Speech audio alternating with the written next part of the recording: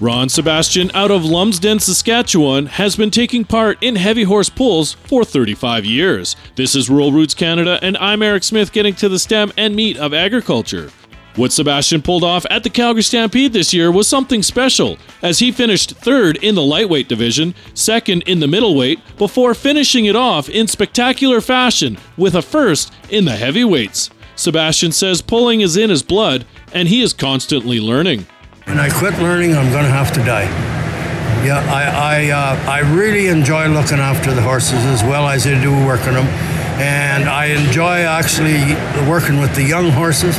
I like to bring them on slow, and I've done that with my spike, and I've done that with my lightweights, and it paid. Sebastian says his horses keep him young. I think they do.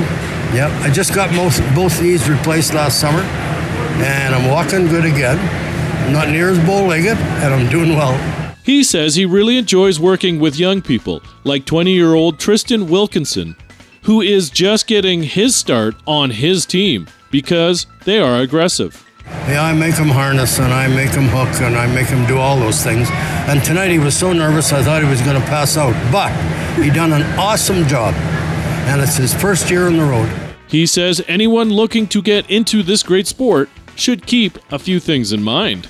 It's not a big money industry, but it's definitely fun, and the camaraderie is untouchable. It's really good.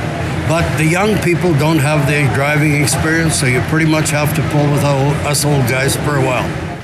He says when getting your start, it is important to watch and learn.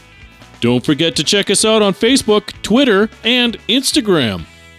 For more on this story, go to ruralrootscanada.com. For Rural Roots Canada, I'm Eric Smith, getting to the stem and meat of agriculture.